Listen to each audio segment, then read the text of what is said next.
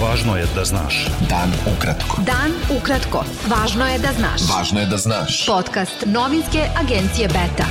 Pregled vesti za petak 29. januar 2021. Sa vama je Ivan Vasović.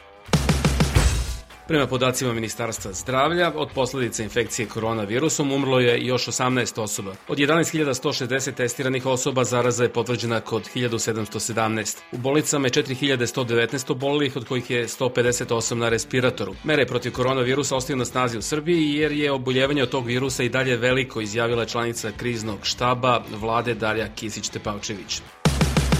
U Srbiji su do sada registrovane 62 reakcije na vakcinu protiv koronavirusa, od kojih 35 na vakcinu Pfizer-BioNTech, 26 na kinesku i 1 na rusku. Zvaničnik Agencija za lekove i medicinska sredstva Srbije Pavle Zelić izjavio je da među reakcijama ima lokalnih kao što su bol, otok i crvenilo na mestu uboda, ali i sistemskih poput visoke temperature, malaksalost i glavobolje. U Srbiji je vakcinisano više od 426.000 osoba.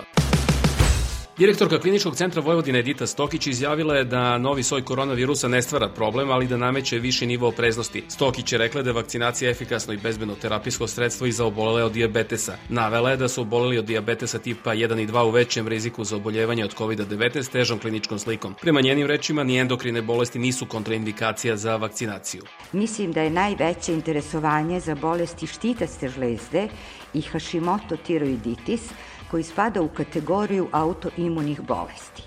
Ali odmah ističem da ni ove bolesti nisu kontraindikacija za vakcinaciju. Takođe, primjena hormonske supstitucione terapije nije kontraindikacija za primjenu vakcinacije. Ministar odbrane Nebojša Stefanović uručio je zaslužnim pripadnicima Ministarstva odbrane i Vojske Srbije odlikovanja povodom proslave Dana Vojske Srbije i angažovanja na sprovođenju mera za sprečavanje širenja pandemije koronavirusa. Među onima kojima su danas uručena odlikovanja je i Daliborka Radišić, glavna medicinska sestra u Vojnoj bolnici Karaburma. Ton Radišić. Ovu medalju želela bih da posvetim svim mojim kolegama, svom medicinskom i nemedicinskom osoblju i ova medalja je pre svega medalja za sve nas.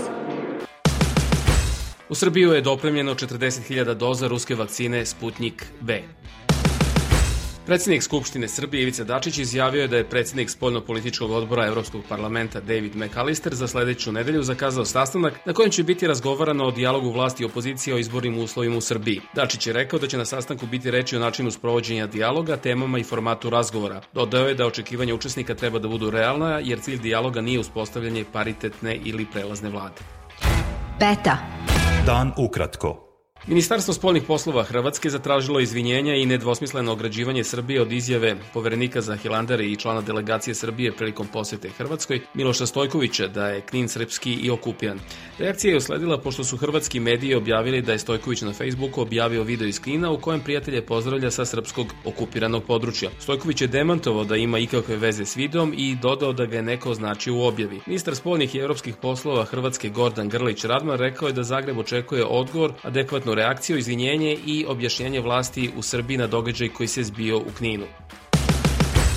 Odlazeći premijer Kosova Abdullah Hoti zatražio je od ambasadora Sjedinjenih Američkih Država, Velike Britanije, Nemačke, Francuske i Italije i od šefa kancelarije Evropske unije u Prištini da reaguju na izjavu predsjednika Srbije Aleksandra Vučića, koji je označio kao preteću i na pritiske i pretnje srpske liste protiv stranaka nesrpskih manjina na Kosovu. Hoti je kao preteću označio izjavu Vučića da zbog Kosova treba uvesti obavezni vojni rok u Srbiji.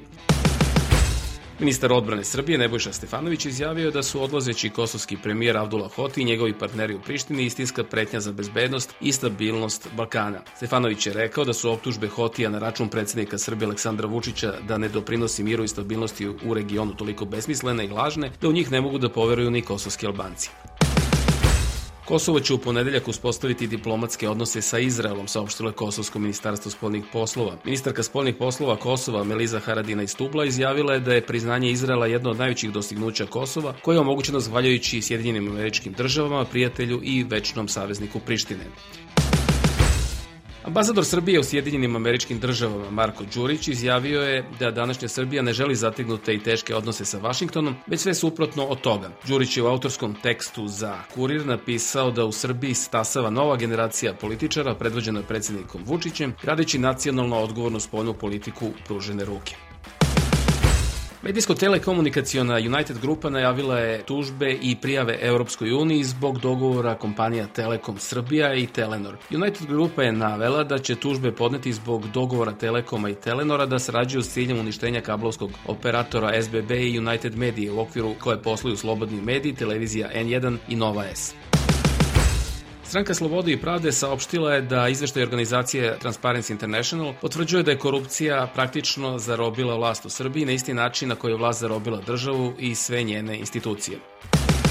Pokret Dveri kritikovao je Ustavni sud Srbije jer je odbacio njegovu inicijativu za ocenu ustavnosti i zakonitosti izmena izbornih zakona pred prošlogodišnje junske izbore. Ukupna spoljno-trgovinska robna razmena Srbije iznosila je prošle godine 40 milijardi evra, što je 3,4% manje nego 2019. Objavio je Republički zavod za statistiku. Izvoz robe je opao 2,8%, a uvoz 3,8%. Industrijska proizvodnja u Srbiji je prošle godine bila 0,4% veća nego 2019. Europska unija je isplatila još 6,5 miliona evra za reforme u obrazovanju u Srbiji od 2019. do sredine 2020. Time je ukupna podrška Evropske unije u vidu bespovratne pomoći porasla na 20,8 miliona evra kroz program sektorske budžetske podrške.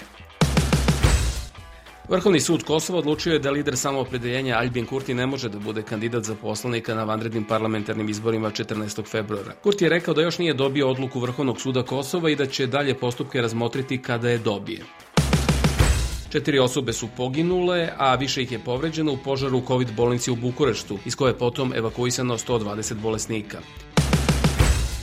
Europska komisija uvela je kontrolu izvoza izvan Europske unije anti-COVID vakcina proizvedenih u Uniji. Pod pritiskom zbog najave kašnjenja isporuka vakcina farmaceutske firme AstraZeneca, Europska komisija je donela propis prema kojem vakcine podležu dozvoli za izvoz, koju izdaju zemlje članice Europske unije. Mađarska je postala prva članica Europske unije koja je odobrila kinesku vakcinu protiv koronavirusa. Mađarska regulatorna agencija za lekove odobrila je vakcinu kineskog Sinopharma za hitnu upotrebu posle vladine uredbe kojim je u četvrtak naloženo da bude odobrena svaka vakcina koju je primilo najmanje 1 milion ljudi. Američka farmaceutska kuća Johnson & Johnson saopštila je da je njena vakcina protiv koronavirusa efikasna 66%, ali da je manje efikasna u Južnoj Africi gde se pojavio soj virusa koji se brže širi. Ruski predsjednik Vladimir Putin potpisao je produženje važenja za 5 godina jedinog preostalog rusko-američkog sporazuma o ograničenju nuklearnog naoružanja, poznatog kao Novi start. Slušali ste pregled vesti za petak 29. januar 2021. Sa vama je bio Ivan Vasović. Slušajte nas i sutra. Prijatno. Pratite nas na portalu beta.rs i društvenim mrežama. Važno je da znaš. Dan ukratko. Podcast novinske agencije Beta.